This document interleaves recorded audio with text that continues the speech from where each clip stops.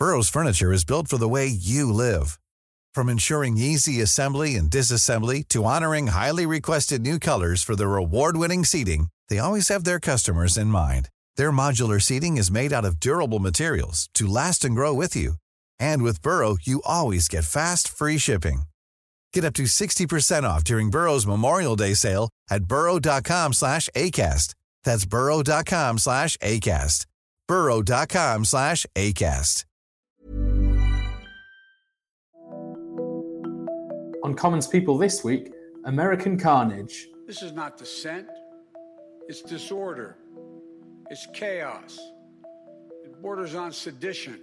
Injections versus infections. After the marathon of last year, we are indeed now in a sprint, a race to vaccinate the vulnerable faster than the virus can reach them. And is Brexit done? Parting is such sweet sorrow.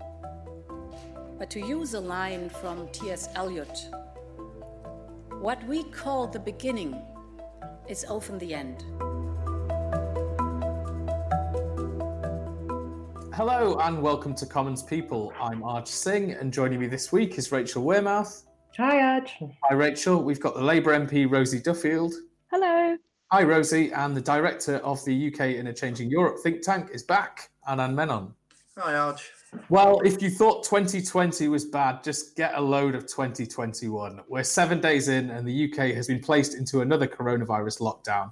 But it's in America where things are getting really out of hand after a pro-Trump mob stormed the Capitol in an attempt to overturn the election and prevent Joe Biden becoming president. Priti Patel directly blamed Donald Trump for inspiring the insurrection by urging protesters to march on the country's seat of democracy, while lawmakers counted the Electoral College votes to make Biden president. But after being suspended from Twitter and Facebook, the lame duck president has now finally committed to an orderly transition of power. The violence has left 4 dead and led to at least 52 arrests. Let's hear Biden's take on the events last night. This is not dissent. It's disorder. It's chaos. It borders on sedition. And it must end now. I call on this mob to pull back and allow the work of democracy to go forward. You've heard me say before in different contexts, the words of a president matter, no matter how good or bad that president is. At their best, the words of a president can inspire. At their worst, they can incite. Rachel, sometimes when you look over stateside and kind of domestic political issues like this, we think, should this matter to us in the UK? Well, yes, I think it does matter to us in the UK, but I think it particularly matters to Boris Johnson and some members of his cabinet who got unquestionably quite close to Donald Trump. I think, you remember the pictures of Michael Gove with Donald Trump, Jacob Rees-Mogg describing him as a big ally. And it's not like these politicians are able to say that, that they didn't know what Donald Trump was like when you think about his response to Charlottesville, boasting about sexual assault, comments about that disabled journalist. And I think there'll be a lot of questions now as to how responsible our politicians have been with their use of language. I mean, remember at the time of the last election that, Boris Johnson got a lot of criticism for using the word surrender act. And, we heard a lot of that around that time about betrayal and traitor. But we also really need the Joe Biden White House, particularly when we think about trade and going forward. So I think there are huge implications there as to how our government now starts to build bridges with Donald Trump's successor. And I think there are also sort of broader questions around policy, just, the regulation of social media. Trump was suspended from Facebook and Twitter, but this is just after he was able to further inflame a violent attempt at a coup. So I think these are all the things that they're huge questions, but this kind of brings all of these things to a head, I think. Yeah, Anand, interesting points raised by Rachel there. The government always sort of said, while Trump was president, the US is a great ally, so we've got to, treat the US with respect. And they kind of use that as an excuse for not calling out some of his most extreme behaviours. do you think that was reasonable looking back? Well, I think you've got to work with your allies. Yes, I think of more worry is the fact that, whilst Boris Johnson is very different to Donald Trump, there are elements of the same playbook. I remember, I think it was about a year ago, where the Prime Minister was saying that he wouldn't go to the Queen and resign in the event of a no confidence vote. Now, that's not exactly the same as what's going on here, but there are shades on both sides of the Atlantic of this desire to sort of challenge what we thought were the rules of the game. And the other lesson for me about this that is interesting and depressing in equal measure, I suppose, is there are still so many people, having seen this term of this president, who voted for him. I mean, and it speaks to, I think, the levels of anger with what there was before and what is seen as the establishment. And I think that's pretty much the case here as well, though obviously there are real contextual differences. And it's something we should all worry about is, what do we do to address that anger? I mean, we can't just live in a state of permanent protest with half the country just wanting to, knock the system down. So what can be done and what lessons can we learn from it?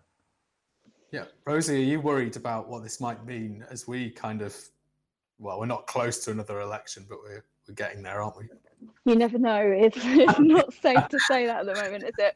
But I totally agree with Anand there, because basically we have seen this kind of anti-establishment movement, haven't we? Lots of people were kind of comparing people like me that marched against Brexit and for a people's vote with those kind of crowds yesterday, which obviously made people like me really cross. But there is this kind of unsettled feeling, isn't there, about democracy, what we want. I think it's this sort of great big psychological world sort of zeitgeist, isn't it? What's going on, we're questioning everything, and what's establishment and not, and this sort of idea that Boris Johnson sticks to the rules. No, he doesn't. We know that. So of course he kind of seems to admire someone who also doesn't stick to the rules and parliamentary democracy. And he came up against the courts several times. The last government came up against the courts with the Clean Air Act and things like that. So people like me are really watching this closely and in kind of morbid fascination, really. Yeah, it's interesting. Whoever wants to answer this, it seems like Boris Johnson has maybe moved away from that kind of playbook a little bit, with Dominic Cummings being sacked and Brexit, whether you think it's done or not, kind of the sting being taken out of Brexit. Do you think we're sort of beyond that stage now and we've avoided, well, I'm not sure if we've avoided the worst of it, given we had an MP murdered in the referendum, but do you think we're at least past it?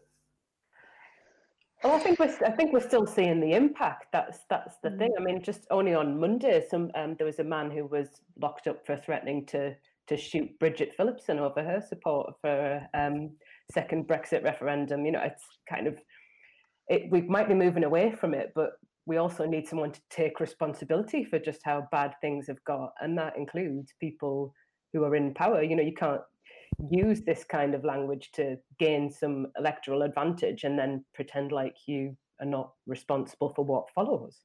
And yeah, totally agree.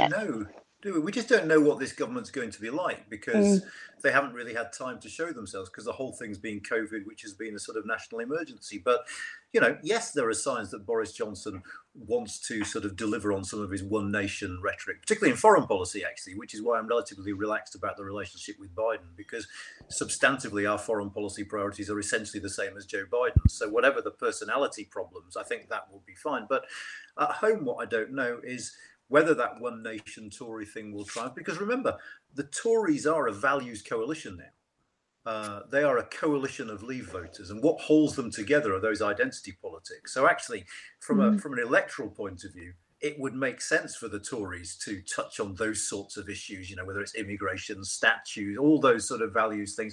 And that could make for a really uncomfortable few years if that's the direction they decide to go in. We've already seen that, though, haven't we, with the cutting of the aid budget? I mean, it was kind of almost sneaked through. And, I've had my eye on that for years, thinking, is it safe? Is it safe? We took out 0.7% of the GDP. It's tiny, really. And we all thought that was such a smallish kind of a figure. It was kind of enshrined in law and it was all safe. But no, we've got to keep our eye on everything like that, because they seem to be a government, again, who are, give them an inch and then they take more and more and more away. So we've really got to be very vigilant, I think, on my side of the house. And looking at America, Rosie, and the latest situation there, I mean, I know UK politicians don't like to comment on US politics, but would you encourage either Congress or the US cabinet to remove Trump, even though the inauguration's just some days away? My emotional side says absolutely yes. The part of me that marched against his visit says absolutely yes. I'm not so diplomatic there as I am emotional and kind of invested in women and women's rights. And, I feel like women have been screaming either inside or outside all the time he's been there. And, the sooner he's gone, the better. I think he's dangerous. We've seen that, haven't we? Yeah, well, let's move on.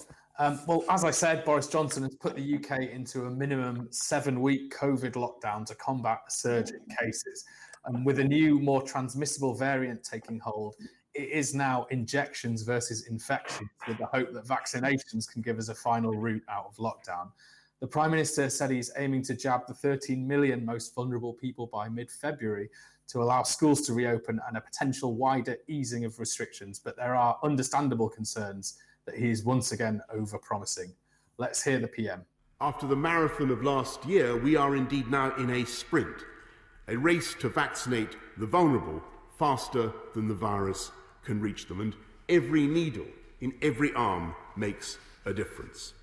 As I say, we're already vaccinating faster than every comparable country, and that rate, I hope, will only increase. But if we're going to win this race for our population, we have to give our army of vaccinators the biggest head start we possibly can. And that is why, Mr. Speaker, to do that, we must once again stay at home, protect the NHS and save lives. Rachel, was this lockdown unavoidable given the transmissibility of the new variant? Yes, it absolutely was unavoidable. And the question for me is just why Boris Johnson avoided it for so long. When we saw the leaked documents in the last 24 hours, I think they're in the Health Service Journal, just saying that London hospitals are likely to be overwhelmed even on the best case scenario at some point in January. You have to kind of look at the timeline as to what's happened and when, and ask why hasn't the Prime Minister acted. So we knew that the Health Secretary was concerned about the new variant on December 14th, but Public Health England was worried about a huge rise in cases in Kent in late November, despite the restrictions being in place. And setting all of that aside, Sage had said on November 15th that any relaxation of coronavirus restrictions over Christmas would increase infections potentially by a large amount, they said. So why, with a new variant between 50% and 70% more transmissible, do you relax restrictions at all when the scientists have said that even without knowing about the new variant, that it was going to increase infections? And then Sage advised to shut schools on December 22nd. And just a couple of days ago, Boris Johnson was saying that schools are safe. So I just wonder why still the Prime Minister just doesn't seem to act when he should. He seems to just leave it, just let it happen for a few days. And you kind of just wonder why he's never able to start locking down or start putting restrictions in place as soon as he needs to. Yeah, Rosie, we've seen record-breaking rises in cases almost every day for sort of the last week. Yeah. Given it takes sort of 5 to 10 days before people start feeling symptoms of COVID and therefore go and get a test. Can we directly blame this now on the Christmas easing of restrictions, given that time? Yeah, I mean, not so much in Kent where we saw this new variant, because I think people were really scared of that. But like Rachel said, they knew for ages, and none of us in Kent were told. I was hearing from friends whose kids' schools were shutting on a kind of daily, weekly basis. It was so-and-so's year, so-and-so's year, so-and-so's school. And I kept thinking, why is it suddenly spreading so much in Kent? We hadn't heard of this new variant. And then with Boris Johnson and the government playing hokey-cokey with the tier system, right? We're in, we're out, we're locked down, we're not. There was such confusion. And I think, the idea that it's to keep businesses going is a red herring, because businesses I knew in the area were spending so much money making themselves COVID compliant and tier friendly. And then they were shut, then they were open. So it's caused even more a kind of financial ruin, if you like. And, they've spent money on adapting the businesses and stuff. So it hasn't helped anyone at all. And the spread, as you said, is absolutely out of control now. So it's really terrifying. If he'd stuck to it when Keir called for it around about half term, it would have been more like the Welsh situation. Let's try and save Christmas. But we didn't. We just kept kind of limping forwards, and it hasn't helped. Yeah, what's it like in Kent at the moment? That's obviously where the new variant started, the Kent mutant, I suppose. It's pretty terrifying, to be honest. The hospitals are completely overwhelmed. I don't want to scare people in my patch too much. They're doing their best and they're doing a brilliant job, but we know that people have been sent out of Kent for a good few weeks now. So people are having to travel to Southampton. At the beginning of all of this, when we were sending people out to different tiers, highly infectious new variant patients to different tiers. So it's all been a bit of a shambles. And are they being transported by the NHS, or do they have to make their own way down to? I think if you're that ill that you need sort of emergency care, you're probably in an ambulance. Absolutely. Anand, just on vaccinations, how much of a risk did Johnson take with his target of vaccinating the 13 million most vulnerable by mid-February? He's been accused repeatedly of over-promising and under-delivering during this pandemic. I mean, it's a massive risk, and it's a massive risk in two ways. But I mean, the first thing I'd say is he's just incapable of hedging, isn't he? I mean, he's got to go all out, and the inability to express any kind of doubt, I think, has been really damaging. And we saw this, of course, with the lockdown, didn't we? Sunday, schools are safe. Monday, schools are shut. And actually, Sunday, we're trying to ensure that schools are safe. It's obviously a fluid situation. We don't yet know for certain. Would have just sounded a lot better come the Monday and what he said then. But there's this sort of desire to be absolutely clear cut, which I think is temperamental rather than political in the case of the Prime Minister, but it causes problems. And of course, the second element of risk about this, even if you have faith in the logistical ability of this government to roll out an eye-watering number. I mean, what have we done so far? 1.5 million out of 13.5 million? Yeah. So, there's quite a lot to go before the end of February. But even if you have faith in that, the other thing that's bubbling away is whether this notion that you can increase the gap between the two doses, and of course we've had a bit of pushback from the World Health Organization about that, strikes me as the ultimate risk. Because if it proves that was mistaken, then I think the political consequences for the government will be very, very severe indeed. But I mean, I think we all hope that it works and that they're proven right on this one and that the vaccine does work even with a bigger gap between them. But, you're just picking up signs from people outside the United Kingdom along the lines of, that doesn't seem to us to be particularly wise. But what do you think are the consequences of him not hitting that 13 million by mid-February target? I mean, it's up there in blinking lights, isn't it? It's, if we need to meet this, if we don't meet it, then lockdown will be longer and it will kind of directly be the government's fault, won't it? Well, I suppose the big question there is if they don't meet the target but start to loosen lockdown, they might get away with it. But that strikes me as a bad response to a public health crisis if you haven't vaccinated enough people. Yeah, absolutely. Rosie, lockdowns have a lot of horrible impacts, of course, as well, or even if they're necessary to control the virus. You've been a victim of domestic abuse. Are you worried about how this latest lockdown could affect those in abusive relationships? Yeah. Is the government doing enough? And have we learnt from the first lockdown, do you think? I'm worried about it all the time. I mean, it's something that my team and I talk about. We do weekly surgeries, and it's pretty obvious when sometimes particularly women come to us about an issue and it kind of transpires that domestic abuse is somewhere involved in that issue. So I know that it must be particularly terrifying to be locked down with someone that you really want to get away from. Usually you might have the school run even, or going to work. If that's removed, then it must be absolute hell. I'm glad very much that I'm not in that situation that I was in during a lockdown. I can't really imagine. The government aren't really necessarily doing enough. I mean, my local police have been fantastic. They've been talking to me a lot and they've been prioritising domestic abuse cases as much as they can. But it is a hidden problem. If you're really in that situation, nobody's going to know about it. I think we need to make sure that all of the charities are funded, that they're getting this COVID funding, that they're being sort of enabled to reach out in other ways if they can't do one-to-one counselling. It's a really difficult dilemma, but the government have got to listen to the experts. Yeah, Rachel, we're kind of bouncing all over the place here, but Rachel, Keir Starmer's faced a bit of criticism over his response. He kind of, people have been saying that he waits until something's inevitable and then calls for it and then claims it. Yes, is that idea? Yeah. I think that's good. I think that's kind of fair, isn't it? I think a big part of the Labour strategy has been to not look like it's opposing the government for opposing's sake and to show that it's a party ready for government. And I think the way that the Keir seems to approach a lot of the COVID crisis questions is to sort of, Monday is to wait until it seems inevitable and then say, we're calling for this, by the way. Labour thinks this should happen. And Monday was kind of a case in point where until just a few hours before schools were going to close, Labour's position was actually that schools should be kept open. And it wasn't until the very last minute that Labour changed its position to say, it's inevitable now that schools should close. We think Boris Johnson should do it. And I don't know how much longer Keir can really get away with taking that approach. Yeah, Rosie, how long can Keir get away with taking that approach?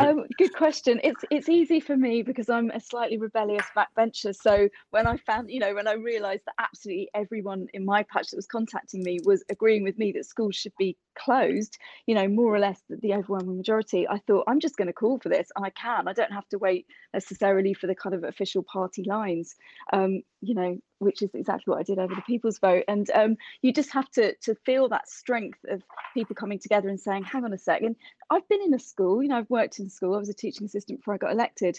There is no way that you can keep families and siblings kind of apart and safe if you've got a 4-year-old kissing another 4-year-old or chasing another 4-year-old. It's completely impossible. So they had to close schools. And I understand what you're saying about maybe we're a little bit slow to react, but also Rachel's point is true that we're trying really hard not to be seen to be partisan just for the sake of it. I think people need that sense of security and togetherness in the whole of government and the opposition. So it's a fine line, isn't it? But you'd like to see Keir sort of lead the debate more than he is that fair? I think sometimes we've been a bit behind. I mean, I'm really glad our education team are now sort of saying all the things they're saying about remote learning and keeping schools and colleges closed until it's safe, and universities. But possibly we've been a bit behind. Yeah, but Captain Inevitable is a step forward from Captain Hindsight. That is true. Yeah. Nice. Just a final one on schools, Rosie. What do you make of this idea of vaccinating teachers? Absolutely. As early as possible, and maybe bumping them up the list? Just the teachers I know are so absolutely exhausted. They've been working flat out. None of us have really had a day off in this, have we?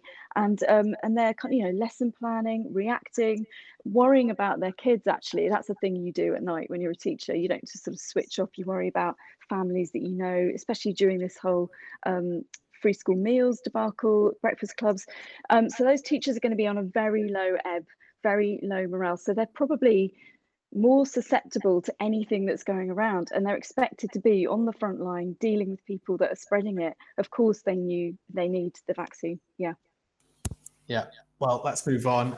It's, believe it or not, it's only a week since the Brexit transition period ended, with the UK finally leaving the orbit of Brussels rules after Johnson struck a trade deal with the EU. The PM has wrongly insisted that there are no new non-tariff barriers to trade with the EU, and there are already reports that some businesses are simply giving up on cross-channel trade due to the mountains of new red tape. But given the late Christmas Eve striking of the deal, you may be forgiven for losing track. Let's just go back and have a listen to European Commission President Ursula von der Leyen that day. At the end of a successful negotiations journey, I normally feel joy. But today, I only feel quite satisfaction and, frankly speaking, relief. I know this is a difficult day for some, and to our friends in the United Kingdom, I want to say, parting is such sweet sorrow. But to use a line from T.S. Eliot, what we call the beginning is often the end. And to make an end is to make a beginning. So to all Europeans, I say, it is time to leave Brexit behind. Our future is made in Europe. Thank you so much. Anand, I understand you were getting phone calls from journalists on Christmas Day. So for people who spent their Christmases enjoying themselves rather than reading hundreds of pages of Brexit legal text, Can you sum up what the deal does? Who are the winners and losers? And did Boris Johnson play a blinder? You just don't know how to enjoy yourself, do you, Arj?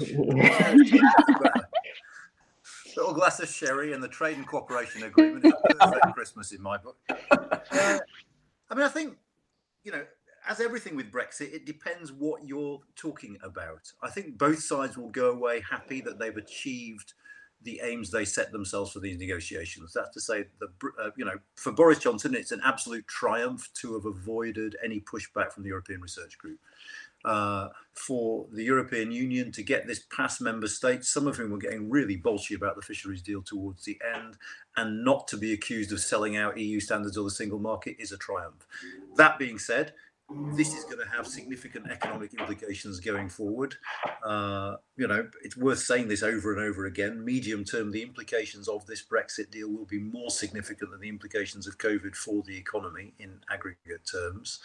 But this whole thing is political. Certainly from the perspective of our government, this is about politics. This is about delivering on the Brexit, because the USP of this Prime Minister is the guy who actually gets it done, unlike his predecessors, and delivering in such a way that he can't be outflanked on the right. You still see this in the press all the time, don't you? That the real fear of Number 10 is being outflanked on the right. It's very, very clear that was the prime objective in these negotiations. So for the moment, at least, I think both sides will be pretty happy.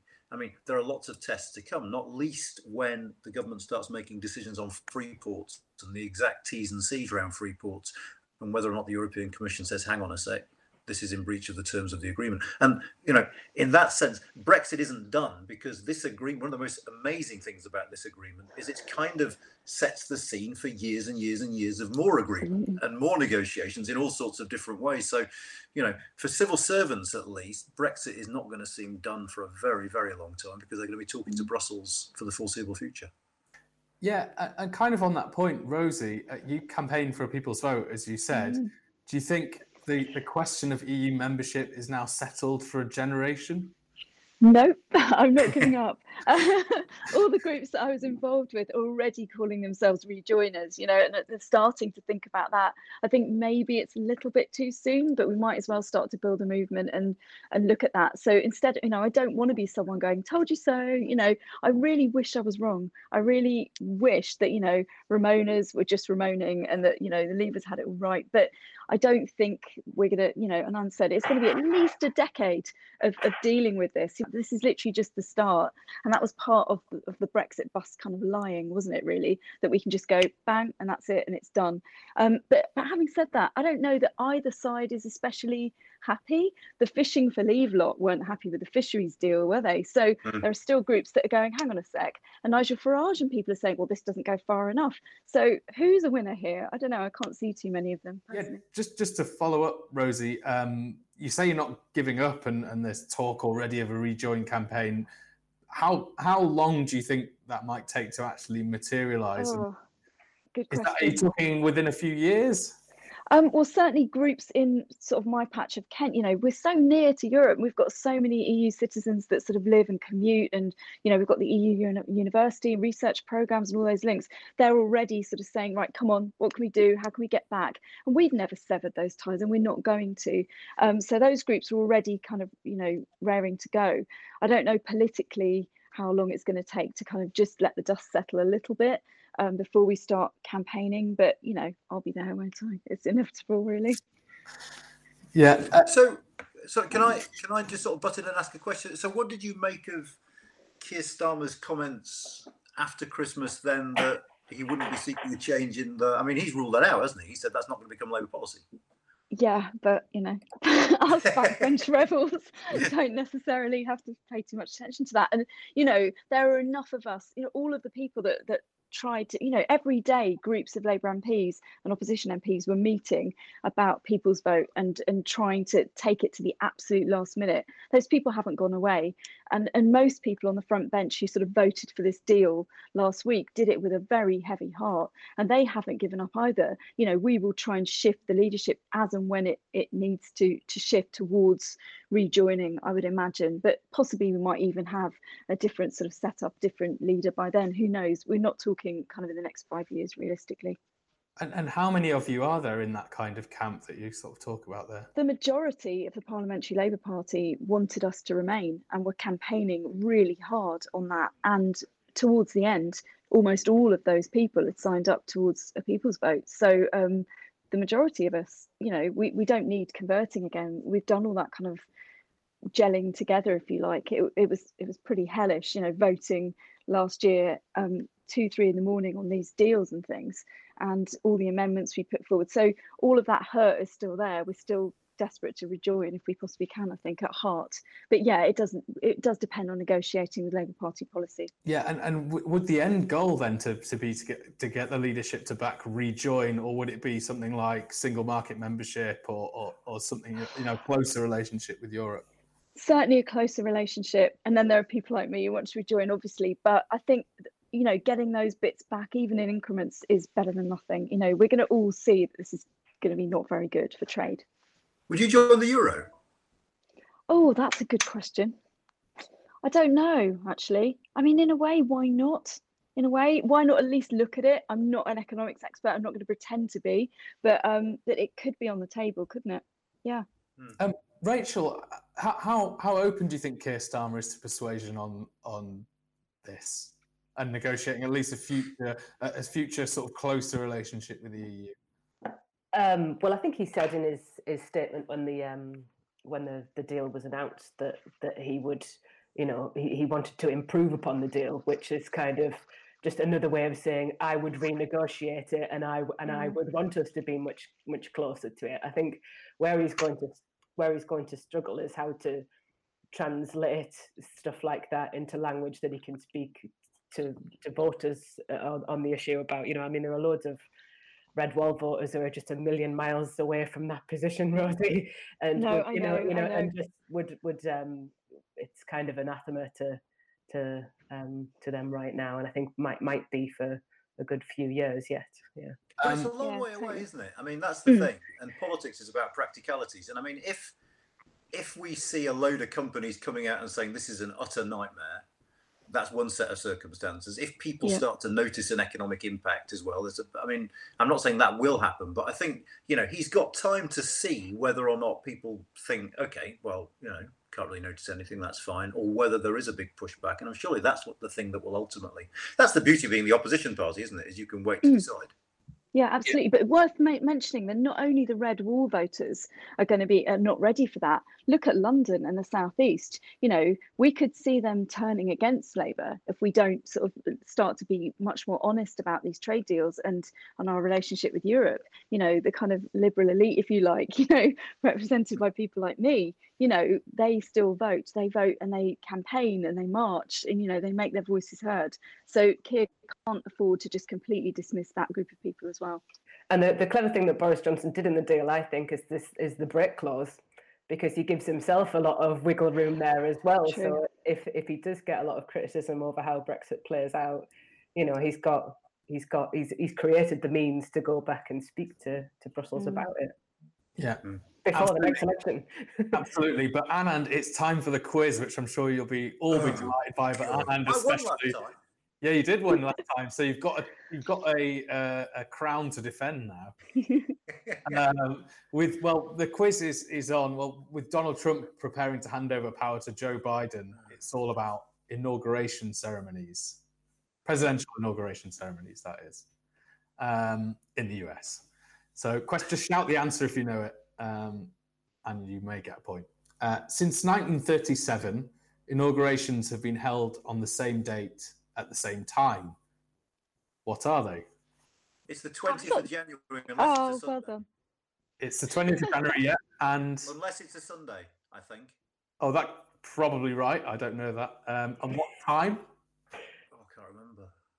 For a bonus point, anyone? I usually watch it. Not a clue. Yeah, I watch it. But 3 o'clock. I haven't got a clue. No. It's 12 noon. 12 noon. 1 point for Anna. Okay. Second question. Since 1801, most inauguration ceremonies have been held in Washington, D.C. But before that, they were held in 2 other US cities, which were, at the time, the nation's capital. Which cities were they? God, not a clue on this. No idea, sorry. I'm guessing Philly. Yeah, Philadelphia's 1 point for you, Anand. US cities, guys, just guess. Oh, so San Francisco. Anywhere. LA, I don't know. That's not even a city. I've no idea. It's New York City. Oh, okay. That was probably really obvious. Final These question. quizzes are crap, Rosie. I mean, there's no way. All right, you've bloody won this one as well. The final question. Only 5 outgoing presidents have refused to attend their successors' inauguration. I'm not going to ask you to name them all, but who was the most recent? Surely Nixon. Yes. Be one. Trump. Correct. Oh my God. Okay. Nixon. All right. Yeah, it's was Nixon. he one? Yeah. Yeah, Okay. Nixon didn't attend. No, it's not happened yet. Well, there we go. You see, Captain Forsyth. So it's Trump officially said he's not going to go. Then is that the thing? I don't know. I've lost track. I'm not sure. Yeah, I don't know. So it's 2 points to Anand, 1 to Rosie, 0 for Rachel. Sorry, Rachel. Well done, Anand. You've won 2 in a row now. That's it now. That's pretty impressive. Streak. Yeah. Hopefully Leeds United can replicate that anyway. Unfortunately, that's all we have time for this week. Thank you to my guests for joining me, and make sure you subscribe to Commons People on all the usual channels, and please be sure to leave a review and get your daily dose of what's happening in Westminster by subscribing to the Warzone newsletter at bit.ly/the-war-zone. We'll just leave you with the Under Fire Education Secretary Gavin Williamson trying to explain what's going on with England's schools. And I can absolutely assure the Honourable Lady, I will not let schools be open for a moment longer than they... I will not let schools be closed for a moment longer than they need to be. I will do everything I can.